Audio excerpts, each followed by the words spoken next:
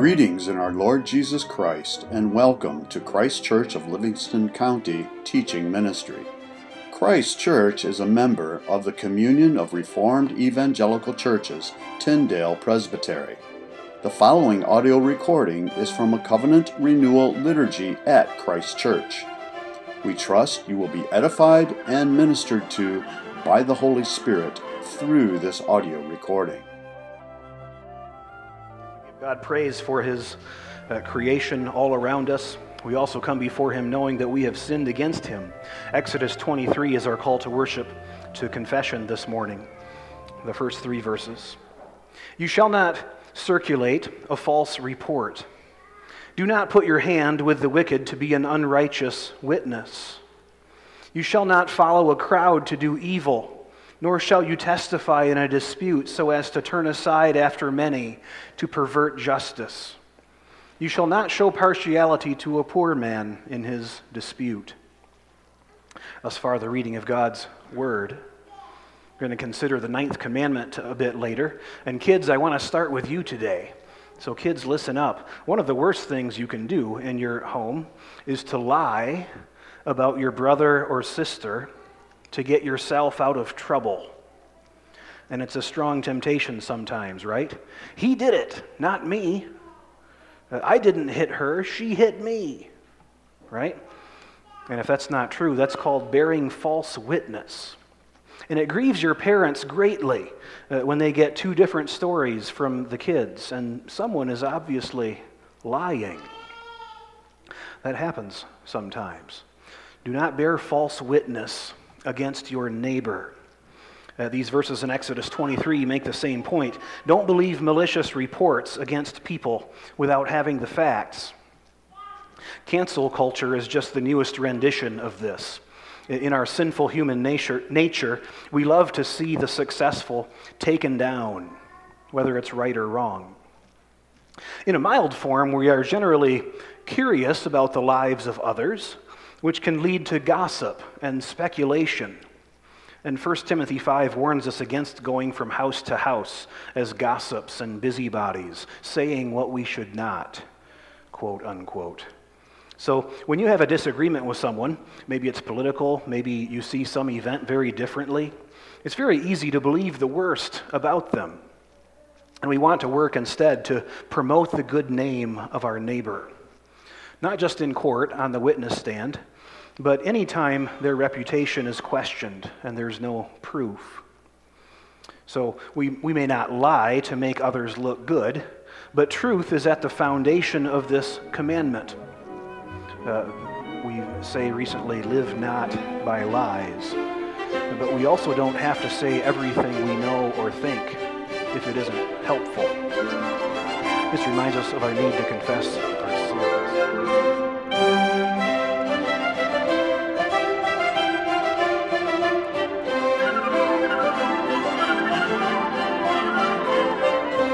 And we return now to our sermon series in the Psalms. Psalm 8 is where we left off. We just sang the psalm a moment ago. I invite you to turn there in your Bibles if you have them. Let's read God's Word once more and consider His creation. Psalm 8. Hear God's infallible word. To the chief musician on the instrument of Gath, a psalm of David. O Lord, our Lord, how excellent is your name in all the earth, who have set your glory above the heavens. Out of the mouth of babes and nursing infants you have ordained strength because of your enemies, that you may silence the enemy and the avenger. When I consider your heavens, the work of your fingers, the moon and the stars which you have ordained, what is man that you are mindful of him? And the Son of Man, that you visit him. For you have made him a little lower than the angels, and you have crowned him with glory and honor. You have made him to have dominion over the works of your hands. You have put all things under his feet, all sheep and oxen, even the beasts of the field, the birds of the air, and the fish of the sea that pass through the paths of the seas. O Lord, our Lord, how excellent is your name in all the earth. The grass withers, the flower fades, but this word of God stands forever. And God's people said, Amen. Well, this is the second part in the series that I'm considering. What are the things that Christians believe? And if you haven't caught on yet, I've been building this as a biblical worldview series. It's really a systematic theology. So if you're into systematic theology, you're a little bit geeked about this and maybe caught on already. But that's what's going on here. God last week, his being, and now we look at what God does. And that takes up all the rest of the series. So we have creation first of all. Let's pray before we continue. Lord God, we give you thanks that you are our creator.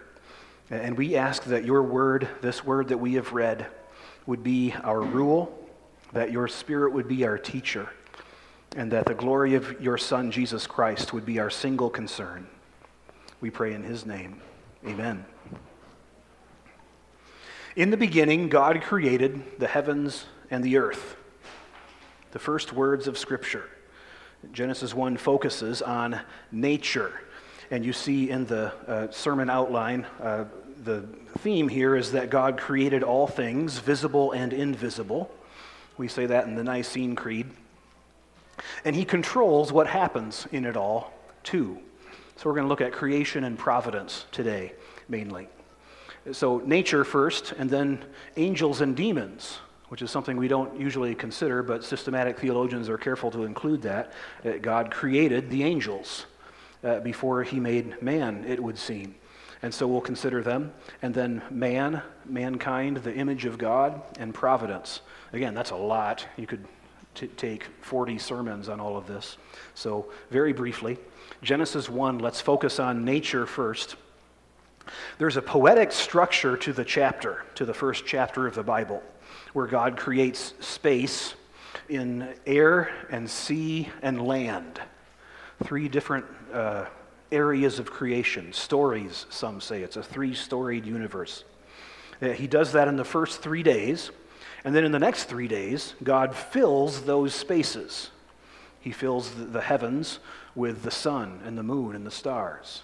He fills the sea with teeming creatures, the great sea monsters, etc. So creation has an order and a structure to it. And Genesis 1 is telling us that in that poetry. And we see that too in the science of our own day. We see from Fibonacci numbers to the harmonics of sound waves. There's an order and a structure to creation, and it is beautiful. And we're thinking God's thoughts after him as we explore his creation. And it's something valuable for us to do. The dating of creation gets a lot of discussion these days. Bishop Ussher, back in the 1600s, first dated all the genealogies of the Bible and came up with the date of 4004 BC, about 6,000 years ago. I don't hold dogmatically to the 6,000 years, but there's only so much space you can put into the gaps in the genealogies as people try to make them.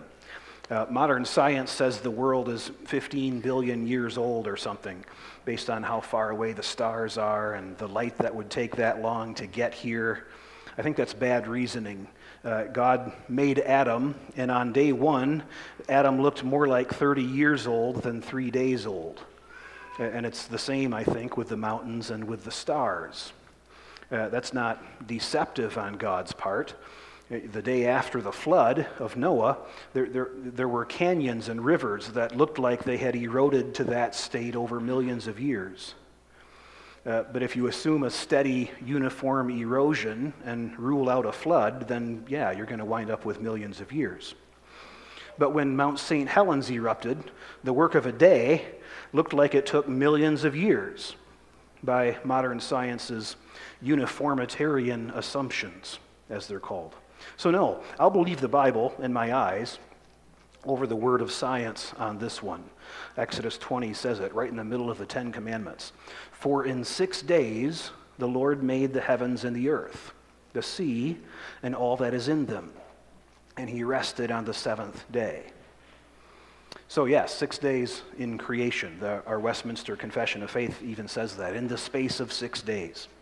Our week is built around this. God says. God worked for 6 days, and he rested for one.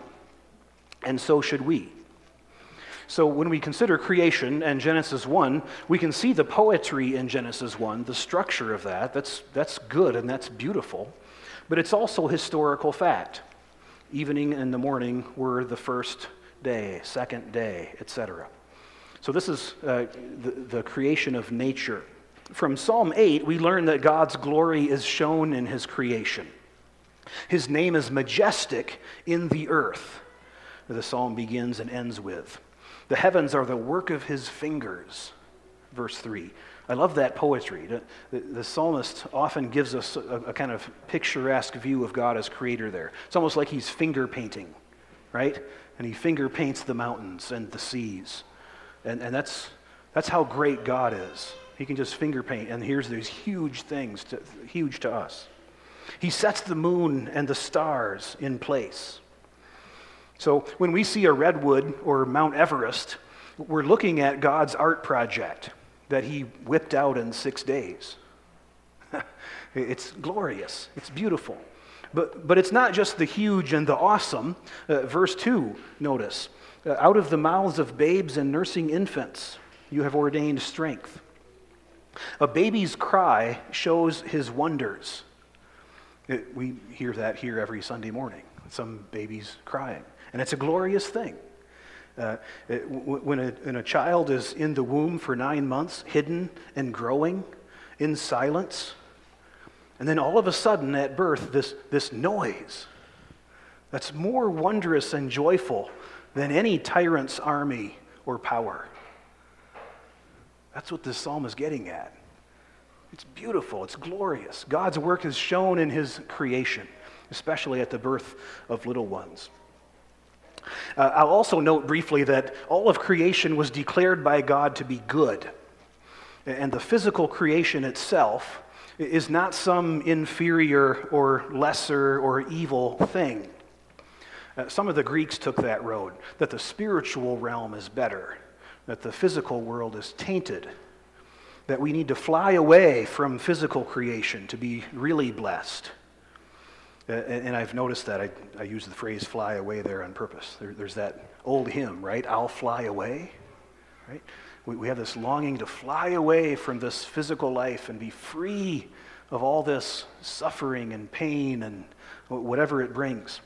And I've noticed that Christians who are older or Christians who have suffered more physically, they're prone to sing such songs and to cling to that hope. I'll fly away.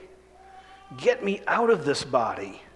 Get me out of this vale of tears, is often our longing. And we forget that God is redeeming us to a resurrection of the body where there is no cancer, there's no death, there's no searing pain. It's hard to imagine often, but it's real. And so before creation, there's no evil force that's equal to God. That's the whole dualism Star Wars thing, right? There's not this dark side that is equally opposing the light. No, that's not the case. So that leads to the next point on the angels and demons, right? The Nicene Creed says this: God is the creator of all things, visible and invisible. So we've thought about the visible. Now let's think about the invisible things that God has made. And I didn't have this in my notes, but this would also include things like the laws of mathematics, gravity, right? Things like that are invisible. There are a lot of invisible things that God has made. But I want to focus on the angels in this moment. Ephesians 6 says it. We read this. We don't wrestle against flesh and blood, but against cosmic powers over this present darkness, the English Standard Version says. The Bible never talks directly about their creation, which is interesting. If you want to look up later today, Isaiah 14 and Ezekiel 28, I think we can infer some things from there, that the angelic fall came before man's fall, right? God made Lucifer. He was a good and powerful angel. But Lucifer, in time, wanted to supplant God and be the Most High himself. We see that in Isaiah 14. verse 11 and onwards. That's the satanic root. Wherever evil is found, that's the root. You want to supplant God and be God yourself, right? You want to assert yourself and your rights instead of submit to God Most High. You decide your sexual identity, not the body that you were given. You choose to abort the baby inside of you. You choose to be happy by breaking up your marriage. You decide as a civilization that you're going to oppress and enslave a whole other people. You assert your power to make sure that you are not a victim of anyone else. That's a description of the satanic root. So that spirit rebels against God, and there's war in heaven. Revelation 12. Even before the world was made, Satan is cast down. Jesus sees Satan fall like lightning. He falls to Sheol, and then he comes to earth to ruin that too. And so we have this infamous encounter in the garden in Genesis 3. And our struggle is not against flesh and blood, but against our adversary there. He's perfectly willing to use our flesh against us, and he does. But that isn't the main battlefront for us. The point isn't to deny ourselves certain physical things and then we'll be okay. No, it's that we need to trust what God says, and we need to do his will. So the angels participate in kingdom warfare. And now I'm borrowing a bit from John Frame. He wrote an excellent systematic theology, one of those really thick, fat books, slick about that, thick. But he's got a great chapter on angels and demons. The angels participate in kingdom warfare. Only 2 angels are ever named in the Bible. Michael is a warrior angel. Gabriel is a messenger angel. It's interesting that both are mentioned in Daniel 9 and 10. On kingdom warfare, on how that fits with our daily temptations, I would commend to you C.S. Lewis's book, The Screwtape Letters. It's very good on this.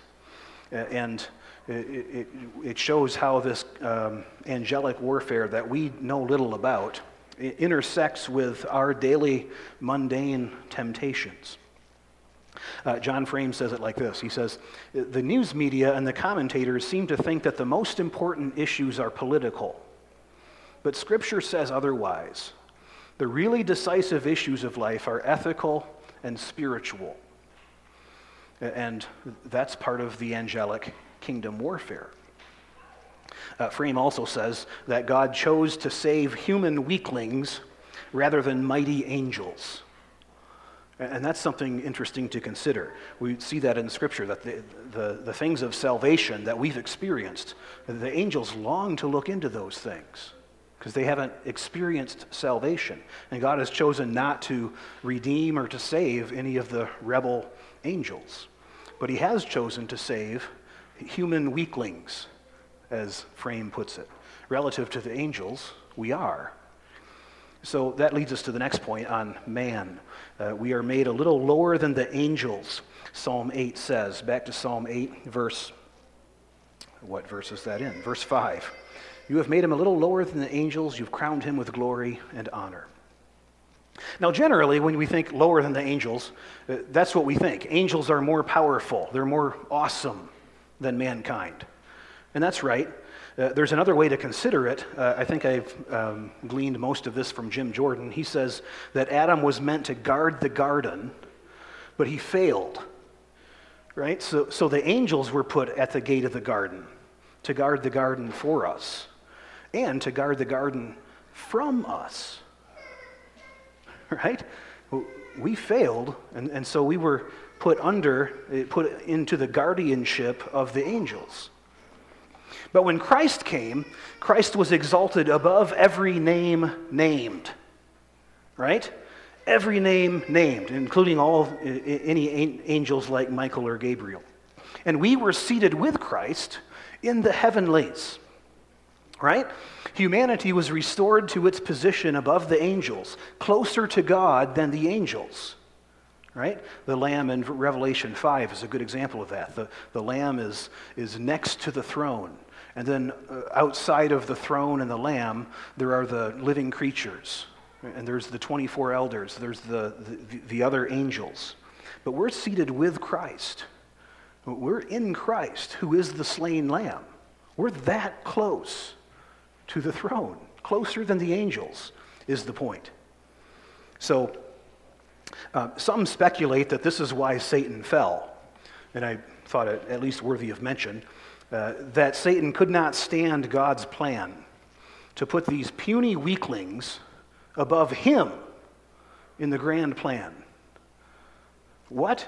Is that what you're going to do, God? Really? And it seems like a third of the angels rebel with him. So consider there that Satan is a master of dissension. Dissension. He is a master at getting others to resent and to envy God or his people.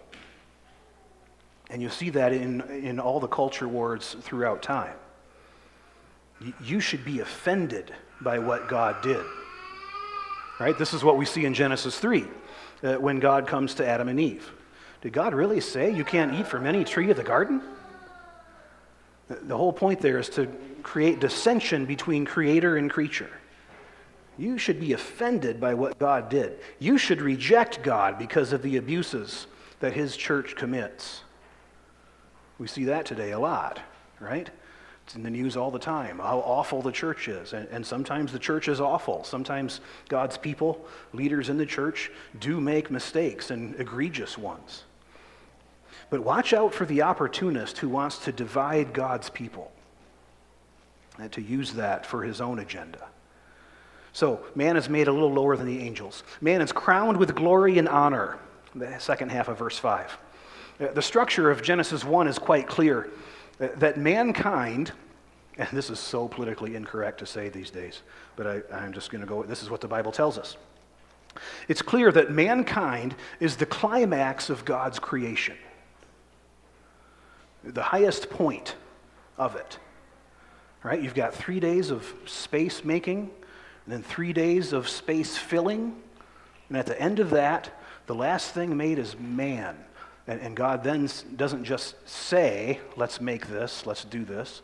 Then he says to himself, let us make man in our own image. It's a very unique, very different thing God does. Only man in all of creation bears the image of God with a unique capacity in our soul to commune with God. And the unbelieving world sees things very differently. They see people as another species of animal, or they see man as a cancer that is harming the planet, whatever it is. That's part of the big lie of Darwin these days. But God put us here for a purpose. He put you here for a purpose. So, we're made in the image of God, male and female, Genesis 1 says. And these days in our culture, we're celebrating the mangling of God's creation. Right? Babies ripped apart in the womb, men acting as women, women as men. I don't know if I've mentioned it much before, but the CREC put out a statement a couple of years ago about this, and it's really good. I'll pass that on to you this week as I remember it. A statement on God being made in the image of, man being made in the image of God, male and female. So that's something important to keep in mind. Well, continuing on in Psalm 8, after verse 5, you have made him to have dominion over the works of your hands, verse 6. And we see that in Genesis 1 as well, right? Fill the earth, subdue it, take dominion. And most of our application will land right here today. Part of the doctrine of creation is the importance of work. The importance of work. And you can apply this in every area of life.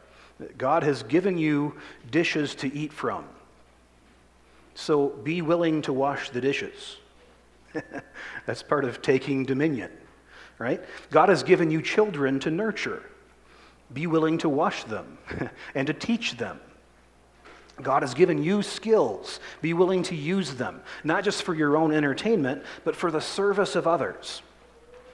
And as God blesses us with a free market, that's going to lead to provision for you through God's invisible hand, as some have written about it. Teach your children to work hard with their hands, to produce good for those around them. Teach them how to do that. That's important. Take dominion of your bodies. That's another aspect of creation. Eat well, keep it fit. I know I'm one to talk, but we want to do that. C.S. Lewis talks about our bodies as a steady, sturdy beast of burden. And we need to consider our bodies rightly. Don't pamper it. Don't self-indulge it. Don't focus too much on how strong it can be. 1 Timothy 4:8 is important. It's quite direct about that. It says, while bodily training is of some value, godliness is of value in every way. It holds promise for the present life and the life to come. So our bodies are important. We want to use our body well, and we need to steward everything that we're given by God. And we see that in the rest of the psalm, Psalm 8. You made man to have dominion over the works of your hands, verse 6. You've put all things under his feet. And then it gives us a bit of a list. The sheep, the oxen, the beasts of the field, the birds of the air, the fish of the sea, all things that pass through the paths of the sea. It's almost a list very similar to Genesis chapter 1. So all things in creation we're given to steward. And that includes our bodies as well. Modern people, and that includes all of us, I think, today, we have an infatuation with our bodies, and we often neglect our souls instead. Different cultures and generations emphasize different ones. In the past, generations of the church have been overly pietistic, emphasizing their souls to the neglect of their bodies. Today, I almost think it's the other way around. We're so focused on any and every last speck of anything that goes into our bodies, but what goes into our soul, we're a little bit less discerning and careful about sometimes. Anyway, we need to take dominion of all things. That's Psalm 8. Finally, on providence, and I'll close here. Along with God creating everything, God also sustains and he directs it all.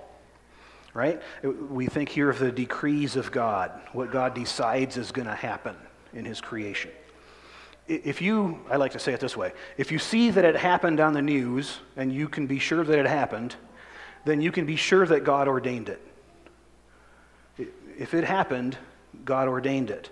God is not sitting back watching his world run on autopilot, just kind of observing, thinking, oh, that's interesting that they did that.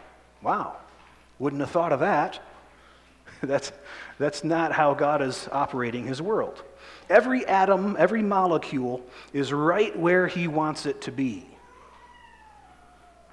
And that's important to consider with the problem of evil. We'll look into that later on. But Amos 3 puts it this way. Does disaster come to a city unless the Lord has done it? Whether it's good things or bad things, neutral things, whatever it is that happens, isn't it God who made it happen? And that's true. So the decrees of God bring that about. You want to be careful there not to say that God is the author of evil. That's an important qualification. But God does bring to pass whatever he desires.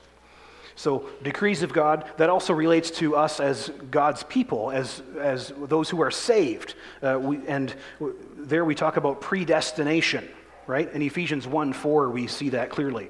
Before the foundation of the world, God chose us in Christ. God picked you to be his saved, his loved child. So that your whole life, your struggles, your hurts, your guilt, what you take joy in, all of it, God knows. And he loves you. It's not just a cold, arranging of the chess pieces on the board. I'm sustaining you and your life, and I love you and all that you are. That's what God has done for us, as he's predestined us to save us, to atone for our sins. Last thing I'm going to close with today, this might seem like a strange place to close, but along with the doctrine of providence comes the idea of concurrence. I don't know if you've heard of that word much before. I think it's mentioned in the Westminster Confession.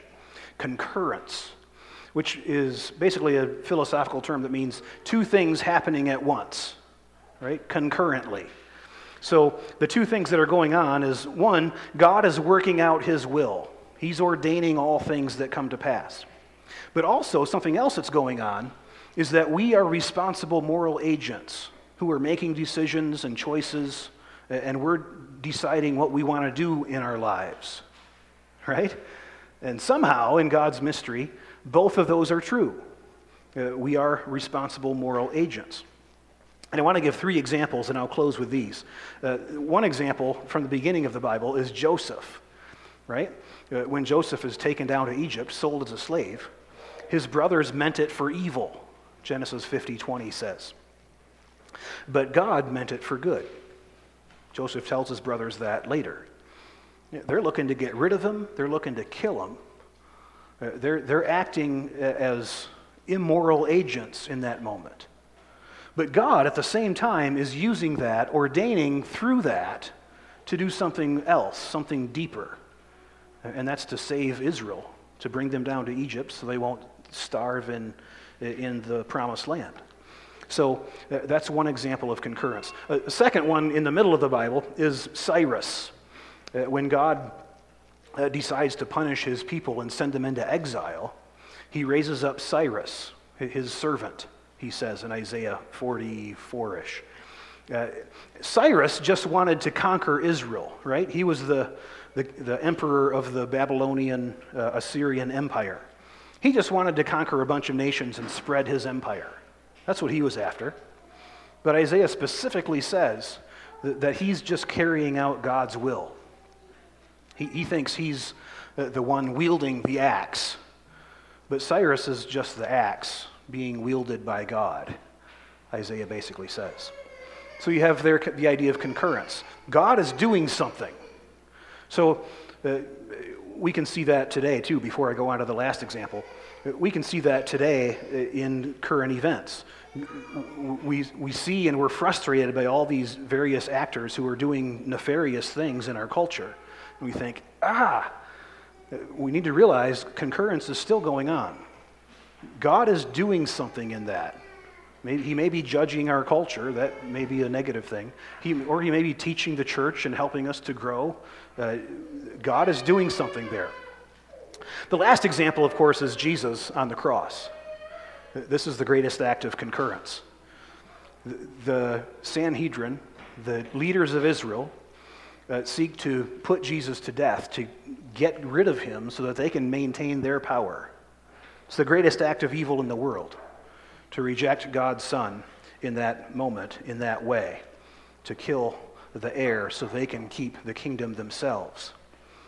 But God uses that great act of evil for good.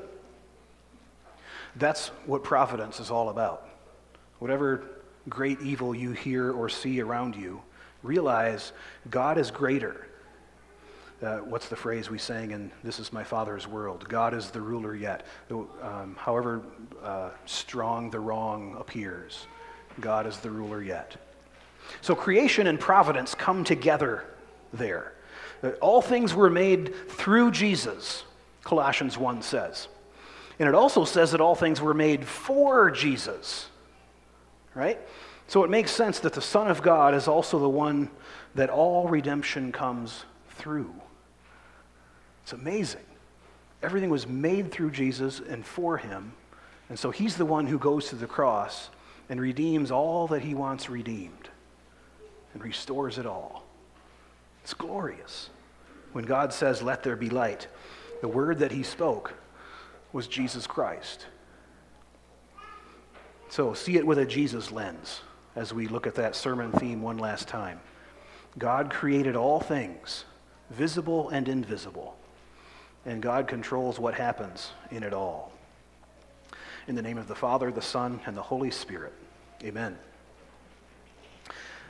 Lord God, we give you thanks that you have blessed us with revealing to us your word. We thank you for this psalm. for showing us your glory, for giving us this creation to enjoy, to flourish within. We thank you that you have given us the moon and the stars, the heavens, the mountains, the seas, all things, to see your greatness, your handiwork. We pray, Lord, that you would help us to redouble our efforts to be good stewards of your creation, to take dominion, to work hard in our callings, to multiply, to subdue and fill the earth, to cause the garden that you've given to us to grow and to flourish.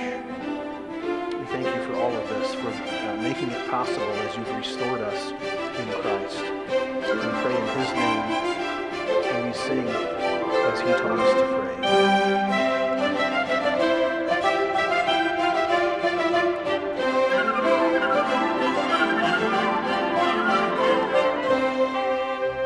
Communion exhortation is from Colossians 1. I mentioned it towards the end of the message.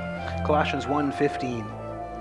Speaking of Jesus, he is the image of the invisible God, the firstborn over all creation. For by him all things were created that are in heaven and that are on earth, visible and invisible, whether thrones or dominions or principalities or powers. All things were created through him and for him. And he is before all things, and in him all things hold together. And he is the head of the body, the church, who is the beginning, the firstborn from the dead, that in all things he may have the preeminence. For it pleased the Father that in him all the fullness should dwell, and by him to reconcile all things to himself by him, whether things on earth or things in heaven, having made peace through the blood of his cross. Thus far, the reading of God's word. We eat and drink here at the Lord's table, and in the Lord, all things hold together. If you have ever had medical or digestive issues, you know how little it takes for our bodies to not work right? To not hold together as they should. But Jesus brings healing and wholeness in body and in soul. He can because he made everything in the first place. Right? Jesus isn't just the great physician who can figure out what's wrong and give us the right medicine. He's the designer. He's the builder of our bodies and our souls.